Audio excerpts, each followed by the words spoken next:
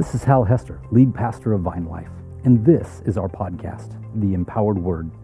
I want to thank you for joining us today. I hope this message inspires you, builds your faith, and gives you perspective on what God is doing in your life. Please enjoy the message. You know, among some of the greatest scandals that have been associated with God and the Bible, actually one of the most scandalous is actually our God-given vocation. You and I are called to be a kingdom and priests. And can I just tell you that today that has a ring of scandal about it in the world, not to the church because we have somewhat become numb to it. We've said it enough times over and over again without any real thorough thought and discussion about it, but just simply repeating those words, that it's kind of somewhat become an empty mantra in many ways. But in truth, and especially in that context in the first century, it was tremendously scandalous to think about a kingdom and priests. In the first century, kingdom was scandalous because the reign of man, kingdoms were all about, right? In fact, the idea of a kingdom was not in the grand sense in which you and I think of a kingdom today. Mostly, us here in the United States, when we think of kingdom, we're thinking of the great monarchy of the United Kingdom, a global empire that used to say that the sun never sets on the empire, the great British Empire. And of course, our history is one that was intertwined with that in the United States, and our revolution that we fought to separate ourselves from the idea of king and kingdom. And so there is a somewhat a sense for us here in the 21st century, looking back on that it seems somewhat really irrelevant in many ways. And even as we look at that whole idea, we just don't really have any idea what that meant to people in the first century who are surrounded by kings and kingdoms, right? I mean, when you're reading in the New Testament and you read about the kings and the kingdoms, I mean, you've got all the Herods, right?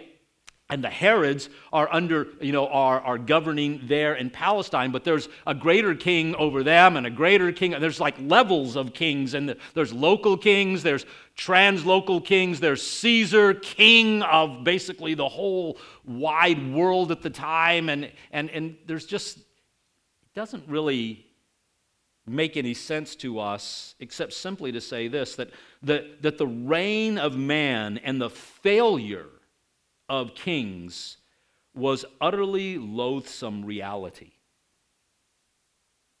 And yet, in the middle of that utter loathsome reality comes the proclamation that we would reign with him forever. Now, there is the one side that is hopeful in all of this, is that Jesus is king, right? And he turns that kingdom over to his Father, and so there's this sense of greater trust and something bigger than man, but then we forget, though, that and all of creation under our subjugation. The same is true of priests. In the first century, especially to the Jews, this reeked of elitism, the ongoing abuse of the people in the name of God. They stood between God and man, basically using their power and position to keep them separated, to allow people access to God as they deemed, to shut out whomever they would shut out. And in the midst of that, for God to speak of us as priests, and I just tell you, certainly very much so, if not today, it sounded quite scandalous. Today, you and I live in a world where over 2 centuries ago, we threw off the restraints of monarchy for democracy. We traded the tyranny of one for the rule of many, only today to be asking ourselves, have we unwittingly become the victims of the collective tyranny of the many? Our forefathers, I'm certain, when they gave us a republic instead of a direct democracy, were trying to protect us from that. But then Even they could not foresee social media and cancel culture. As well, in Protestant tradition, there's been a lot of discussion about the priesthood of believers, but here's the truth. When we talk about the priesthood of believers, all we really mean is that we can go directly to Him, that we have direct access to God. But there is no real sense of vocation on our part, no real discussion about what does it mean for you and I to be priests of God, all of us, to intercede between humanity and God. If we had ever viewed priesthood with any serious thought, it probably would come with a great deal of skepticism. I'm certain that's probably why we hardly ever preach on it. But as I pointed out last week, here's the thing. God has never shied away from things that men fear, loathe, or despise. God has taken the things of the wise and made them foolish. That which was foolish in the eyes of men becomes the wisdom of God, and the point being that whatever man thinks of things does not, by their experience or their thoughts, put God in a box. I like that. Last week, as we talked about the cross, we pointed to the fact that God's motivation for the cross, for our rescue, was not motivated by the law. That we were perfectly capable of dying and suffering the penalty. And therefore, God's motivation was His great love for humanity, to send His one and only Son, so that whoever believed in Him would not perish, but have everlasting life. So almost as scandalous as His motive for saving us was the motive for which He saved us. Let me say this clearly as possible. Do you realize that you were not saved to go to heaven? You were not saved to sit on clouds and strum harps. You were not saved to rescue you from hell. Those are benefits, the going to be with Him and being rescued from hell. I'm not too sure about the clouds and harps part. But you were rescued for something. And I don't just mean relationship, because relationship is best understood as the motive. This whole thing of love, love is a relationship. I know that we use the word precariously and loving chocolate chips, loving fast cars, loving, things in the world, but truth, love actually is something that is reserved. It's the verb that describes the nature of the relationship. You and I were rescued because of God's great love for us. But what did He save you for? If not just to go to heaven, if not to just rescue you from hell, what did He save us for? I want to take a look at 3 passages this morning, all from the letter called Revelation. So let me invite you to open your Bible, whether app or book, and scroll down to Revelation chapter 1. Revelation chapter 1. We're going to look at 3 passages in Revelation this morning. If you're using phone or tablet, would you set that to silent? I'm going to read from the English Standard Version. Please follow along in whatever translation you have. Of course, the one in your lap's my favorite. Let's take a look. Revelation chapter 1, beginning in verse 5, and we read these words. To Him who loves us and freed us from our sins by His blood, and, think through the sentence, to Him who loved us and freed us from our sins by His blood, and made us a kingdom, priests to His God and Father. To Him be glory and dominion forever and ever. Amen. Then scroll down to Revelation 5. Revelation 5, beginning in verse 9, and we read these words. And they sang a new song, saying, Worthy are you to take the scroll and to open its seals, for you were slain, And by your blood, you ransomed people for God from every tribe and language and people and nation. And what else did he do by his blood? And you made them a kingdom and priests to our God, and they shall reign on the earth. And those who have been purchased by your blood, will reign on the earth. Revelation chapter 20, scroll down toward the end there. Revelation 20 in verse 6. Blessed and holy is the one who shares in the first resurrection. It's good news. Over those who are in the first resurrection, over such the second death has no power. The saved. Saved for what? Because they will be priests of God and of Christ, and they will reign with him for 1,000 years. Blessed be the reading of God's holy word.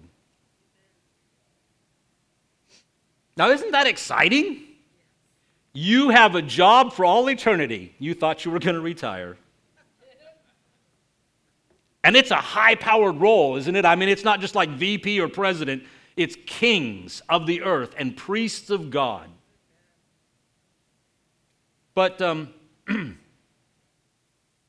have you ever heard of anyone getting a job that they were not qualified for? Does that bother you? Or worse yet, getting a job because of who their daddy was? You see, in our society, we speak of those things in hushed terms, don't we? We love to suggest that such a thing is a scandal, that it's, of course, primarily out of jealousy because we didn't get our share of the pie. But sometimes in all honesty, we really do see they aren't capable. The persons really do weigh down the organization, the company, or whatever else with failures, with incompetence, and yet they never seem to get corrected or demoted, and we hate it. It just doesn't seem fair. Fair. You know, I've often said fair is not a biblical concept. It's not.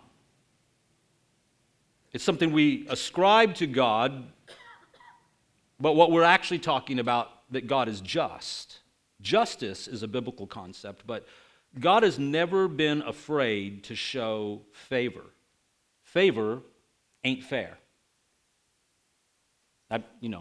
In the very proper English, favor ain't fair. Throughout the history of the Bible, God has shown tremendous favor. I mean, the entire Old Testament is the story of, a chosen people. And they were chosen because God chose them. Now, they chose God back, but God chose them. Then we come to the New Testament, and we're introduced to Jesus, and Jesus had only 12 apostles. There was the company of the 120, but among the 120 there were the 12, and they were best qualified for the job because they had been to seminary. No. They were best qualified for the job because they had shown such prowess in leading large groups of people. No. Well, they were really successful businessmen. No. What were the qualifications? They had a relationship with Jesus. See, among the 120 there were 12, and even among the 12 there were the three, right? Peter, James, and John.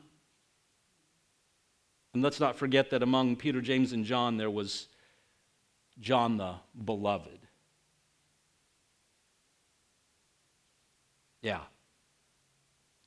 Yeah, there is favor. And when we are given favor, it's not a scandal. When we're given favor, we're given the good table because we know the owner. When we're given a discount because we're such a good customer. When we're favored, it's amazing how quickly, I don't know that we deserve it. But the truth is, we do love favor. And it's usually only a scandal when we don't get our piece of the pie. I mean, a few years ago, the news was full of a scandal because Hunter Biden got a job within a Ukrainian oil company. Isn't that interesting where we are right now? And that job paid millions, and we assumed it was just because of who his daddy was, and we've debated the legality of that because of the way our laws are written, but it was a scandal. And so it appears that the scandal of heaven is that we as human beings have been given a special status, a vocation, a calling that even the heavenly beings, the whole unseen world, are in an uproar about. The fallout is that some have made themselves our enemies out of jealousy. They have aligned themselves with Lucifer. They have aligned themselves against us and against the works of God. And others have allied themselves to us as, in the words of the Scripture, ministering spirits to those who will inherit salvation.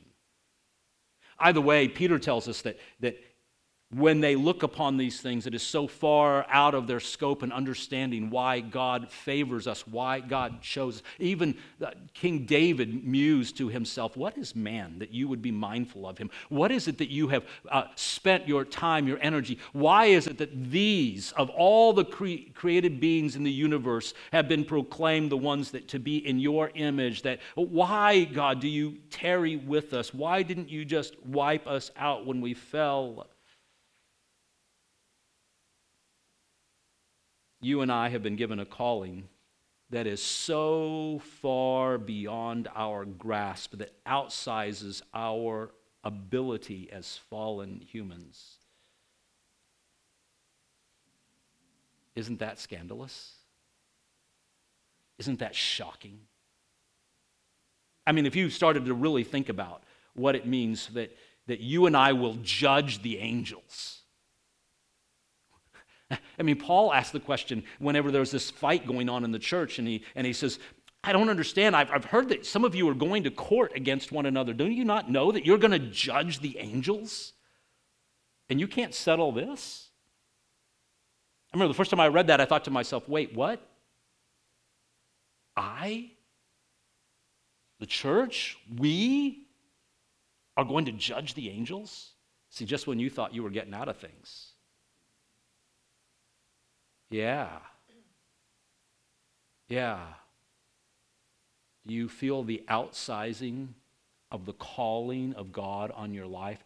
We get crazy just thinking about, well, wait a minute, I'm supposed to go talk to my neighbors about Jesus? You don't understand. I can't do that. Well, yes, you can. He will be with you. But that's really small in comparison to the larger calling to reign and rule with him forever. We like that part with the reign and rule, like, okay, I'm going to heaven and this great place and everything. But this whole idea of then reigning and ruling over the earth and the whole complexity. What does it mean to be a priest of God and to intercede and to stand in the gap for the whole of the world?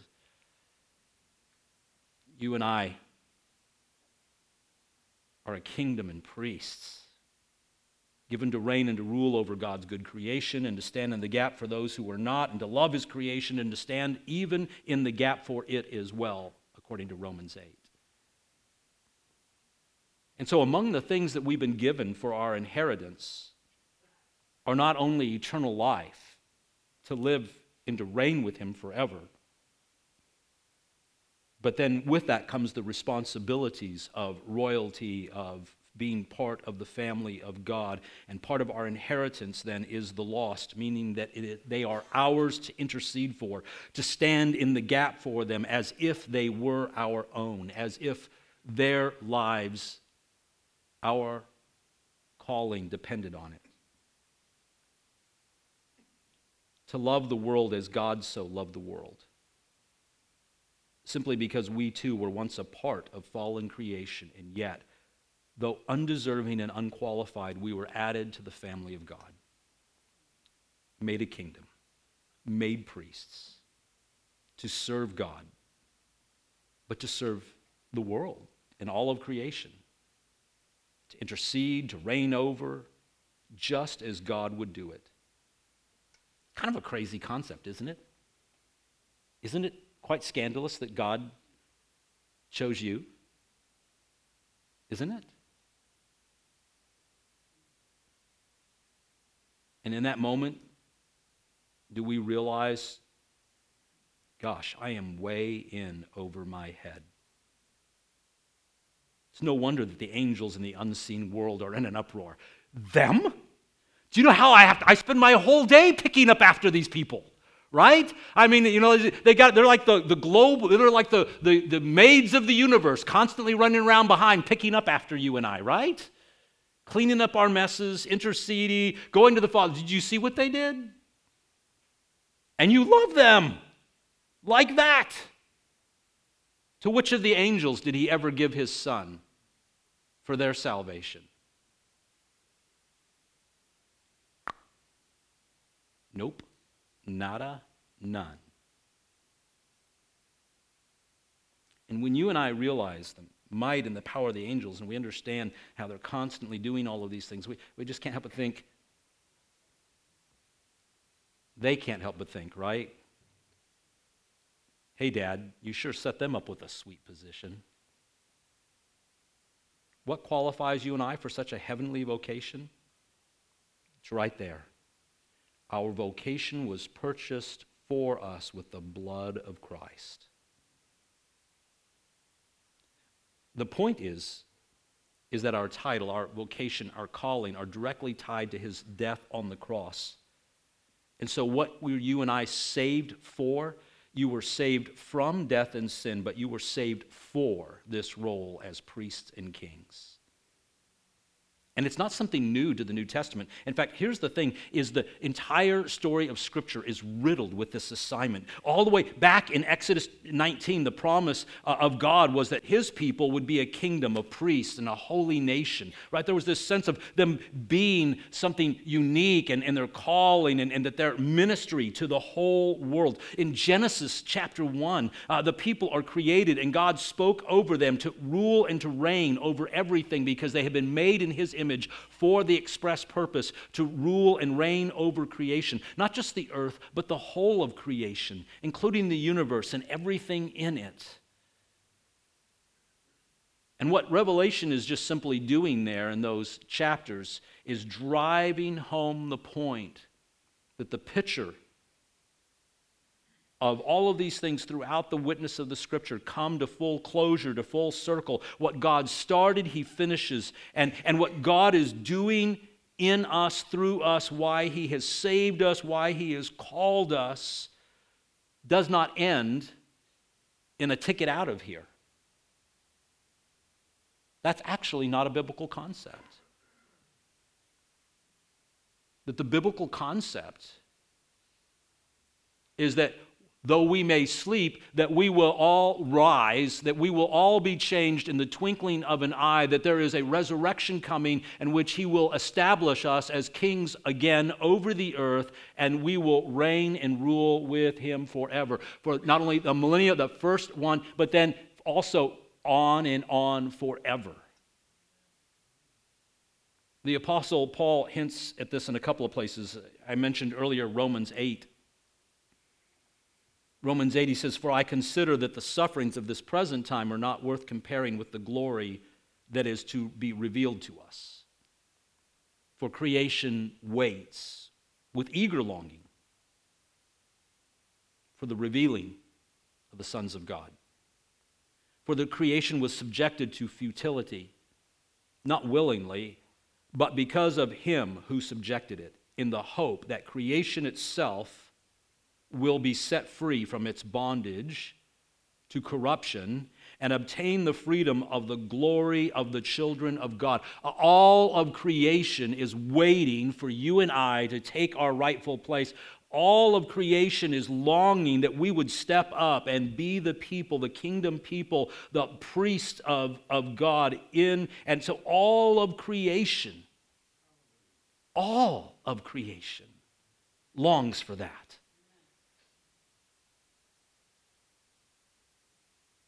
And creation groans together in the pains of childbirth right up to now.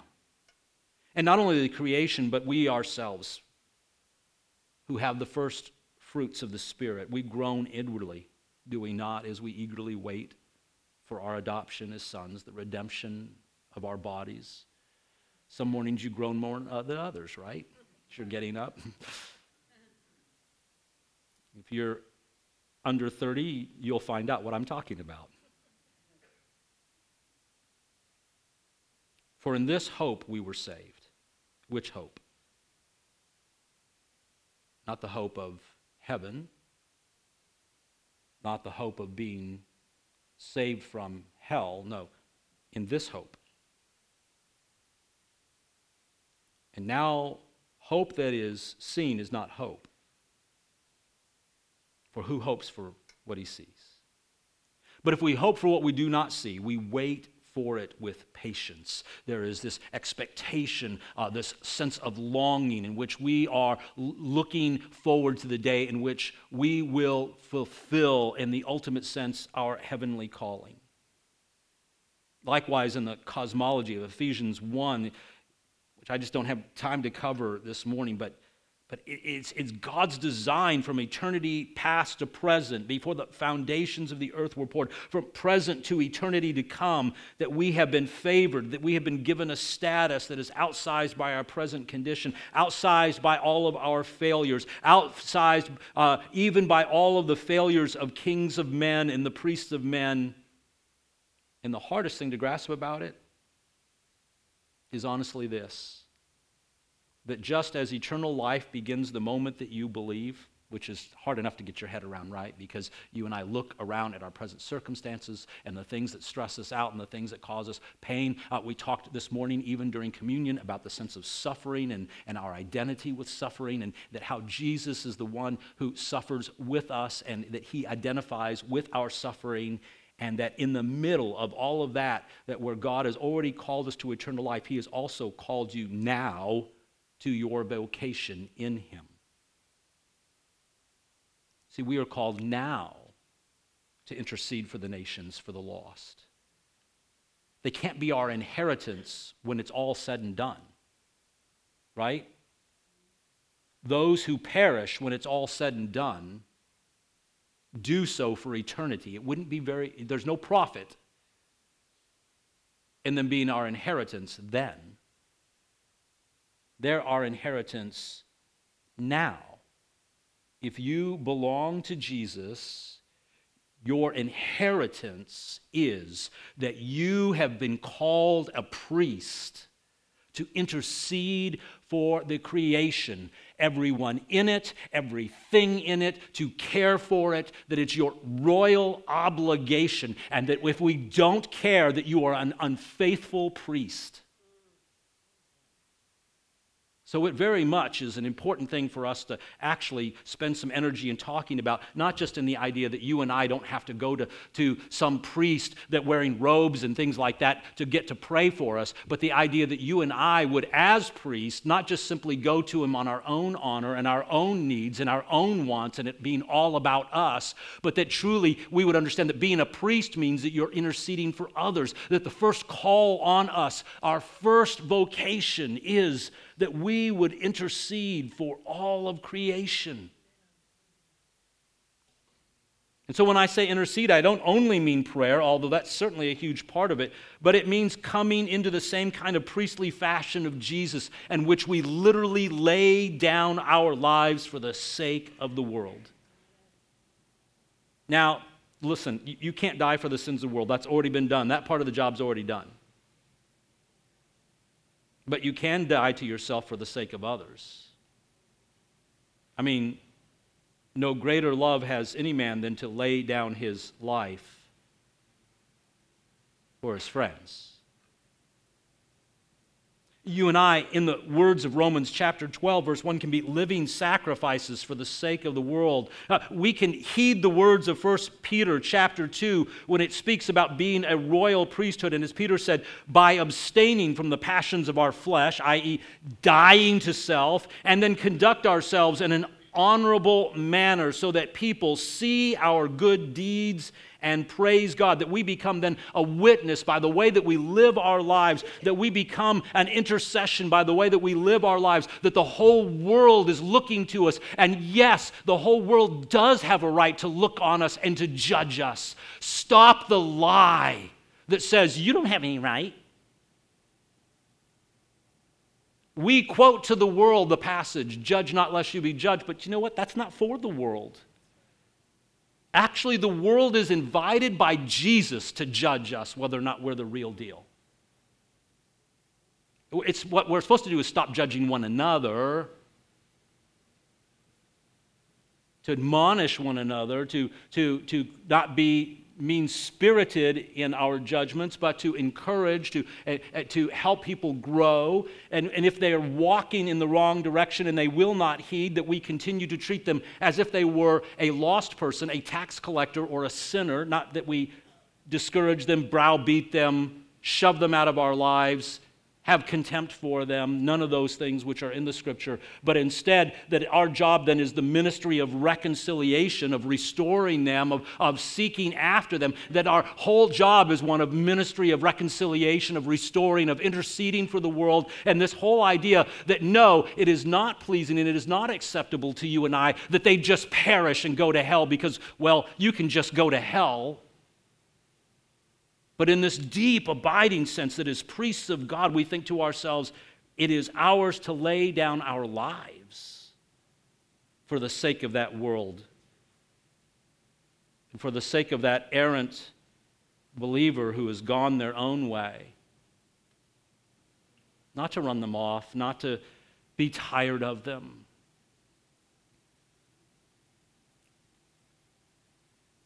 Trust me, I'm preaching to myself. 3 times in 2 Corinthians 5, Paul says to us about our vocation. Verse 18, and all of this is from God who through Christ reconciled us to himself and, priestly vocation, gave us the ministry of reconciliation. Verse 19, that is, in Christ, God was reconciling the world to himself, not counting their trespasses against them, and priestly function, entrusting us the message of reconciliation.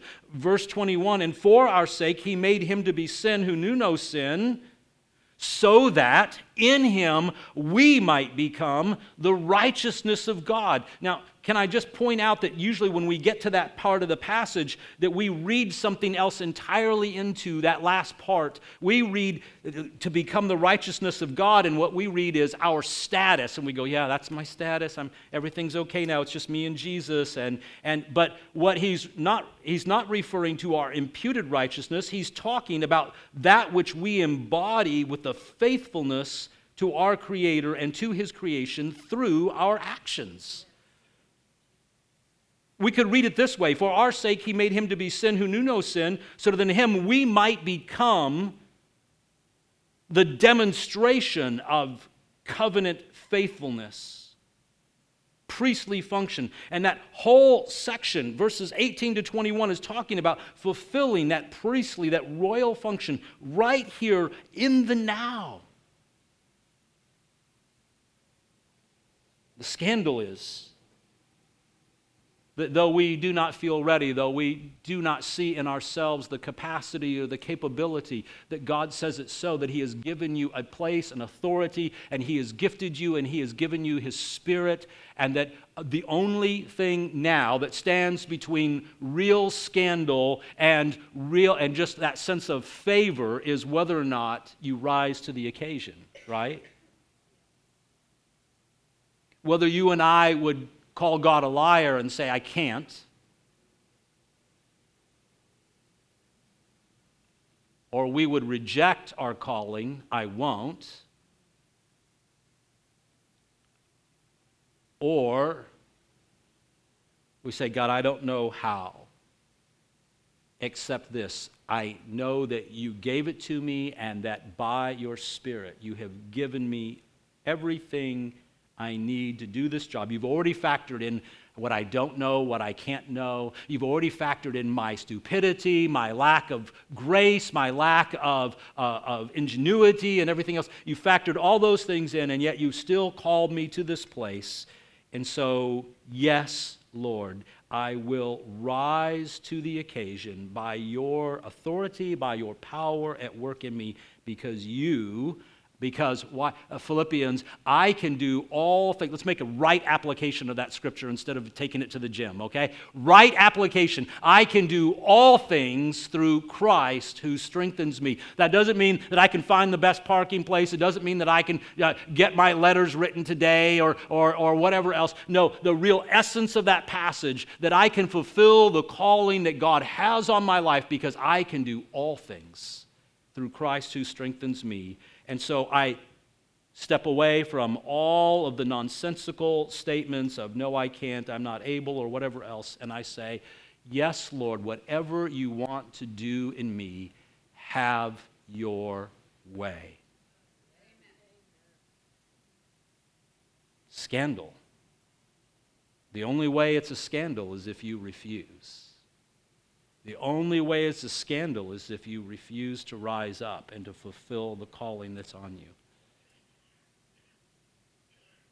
No, you're right. We didn't deserve it. But it's a pretty sweet job. Are you ready? I hear that the pay and the benefits package are heavenly. Hunter Biden's got nothing on you. Let's stand.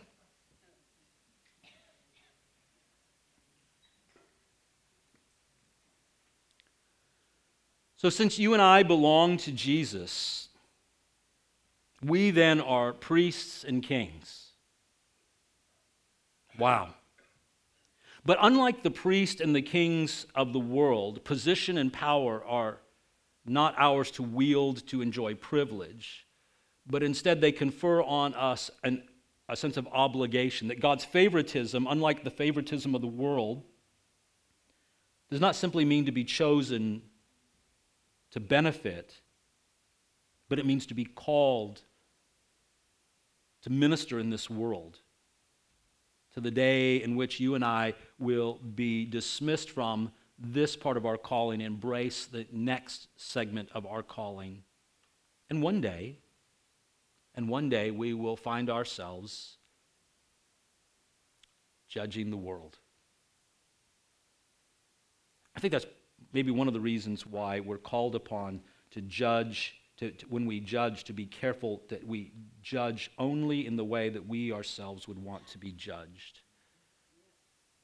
And so there's this sense in which, like, I don't know about you, but the mercy, I find myself constantly wanting to extend mercy because I want to be extended mercy. Amen?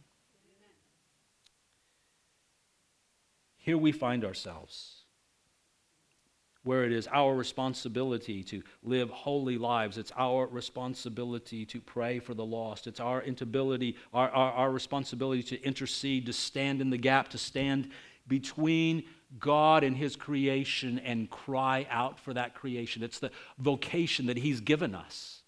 It's His great joy for us to be those priests. It's His great joy for us to intercede for the world. It's His great joy for you and I to pray for and to love the world the way that He loves the world. In fact, in the high priestly prayer of Jesus in John chapter 17, one of the things He says is, Father, I so want for them to love the Father the way the Son loves the Father, and the way the Father loves the Son. I want them to love the Son. I don't think Jesus prayed a frivolous prayer. prayer, an empty prayer. I think he prayed something that is quite concrete and real, that you and I, by the power of the Spirit of God within us, could love the Father the way Jesus loves the Father, that you and I could love the Son the way the Father loves the Son. It's his prayer for us. It's his prayer for us to be in this place of loving the world the way God so loved the world. I don't think any of those things are empty prayers. They are our calling. And so when you and I think about what it means to belong to Jesus, can I just say, listen, that there's nothing more important. It's not about going to heaven. It's not about escaping. It really isn't. We've for too long made that the primary focus, and it has not done us any good. It's certainly not been fruitful in the Americas. But where the continual sense has been, this sense of calling, that my being brought into this relationship with God, being transferred from the kingdom of darkness into the kingdom of light, that then there is this deep sense of longing and desire to see the nations know this same peace, to know this same healing, to pray that every tongue, tribe, nation, and people, like we're talking about there in Revelation, that they would be added to the people of God, that our desire for all of creation to know this, that which we have come to know, for us to be ministers of reconciliation in the world in which we live. And so here's my question. Are you still glad you signed up?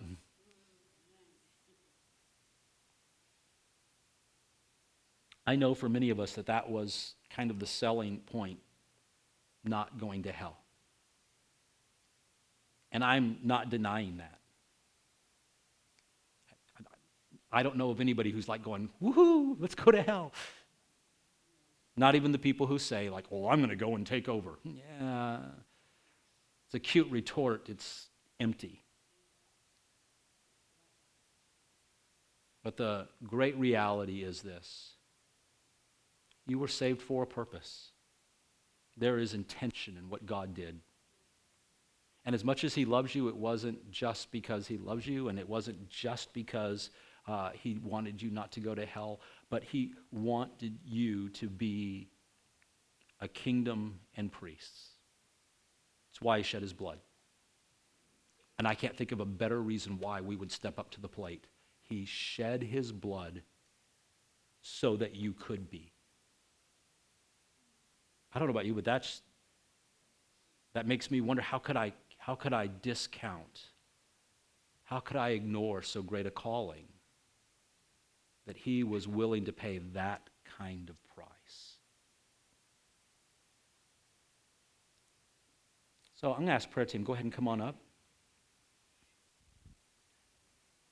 And if this morning that's just kind of like piling in on you, that sense of revelation, of awareness, right? This morning that like he called me, but he didn't just call me in a bigger sense of just kind of theoretically or whatever, but that he shed his blood so that I would be a priest and a king. That for the sake of the whole world, for the sake of all of creation, he's called me to this place. And I've never really fully understood what it means to fulfill that calling. Then can I just invite you this morning to come get some prayer? You would just simply say this morning, God, as I understand my vocation and the price you paid for me to have it, I will not dismiss it. I will not just treat it with contempt. I will not treat it as something that I just get around to, but I would recognize for this that we were saved. And then you would ally yourself to the work of the Father, that you would agree with him that it is good, that it is a high and noble calling, and that you would give yourself, your job, your life, your resources, your all to this calling. Father, we want to thank you for your Son, Jesus. And we have often, over the years, heard powerful preaching on what Jesus did in dying on the cross for us to rescue us. But we have literally left out half of the equation. And so, Father, today, as we embrace the second half of the equation, that we were not only saved from, but we were saved for. We pray that there would be a holy stirring, a deep and passionate stirring from within that says, I will honor the blood of the sacrifice of the covenant. I will be faithful to the covenant and fulfill the calling that you have put on my life this day. I will begin to walk in and I will hold to, cling to, give my life to this calling. For the sake of my King, his kingdom, and the blood that he shed for it. And I pray these things in Jesus' name. Amen. I hope you enjoyed our podcast today. If you did, there's two things you could do for me. First, subscribe to our channel. That way the most recent podcast will always be in your feed, ready when you are. And secondly, if this ministry has impacted you, would you help us to continue to reach others by clicking on the link in the description to give now? Until next time, thank you so much for listening to the Empowered Word.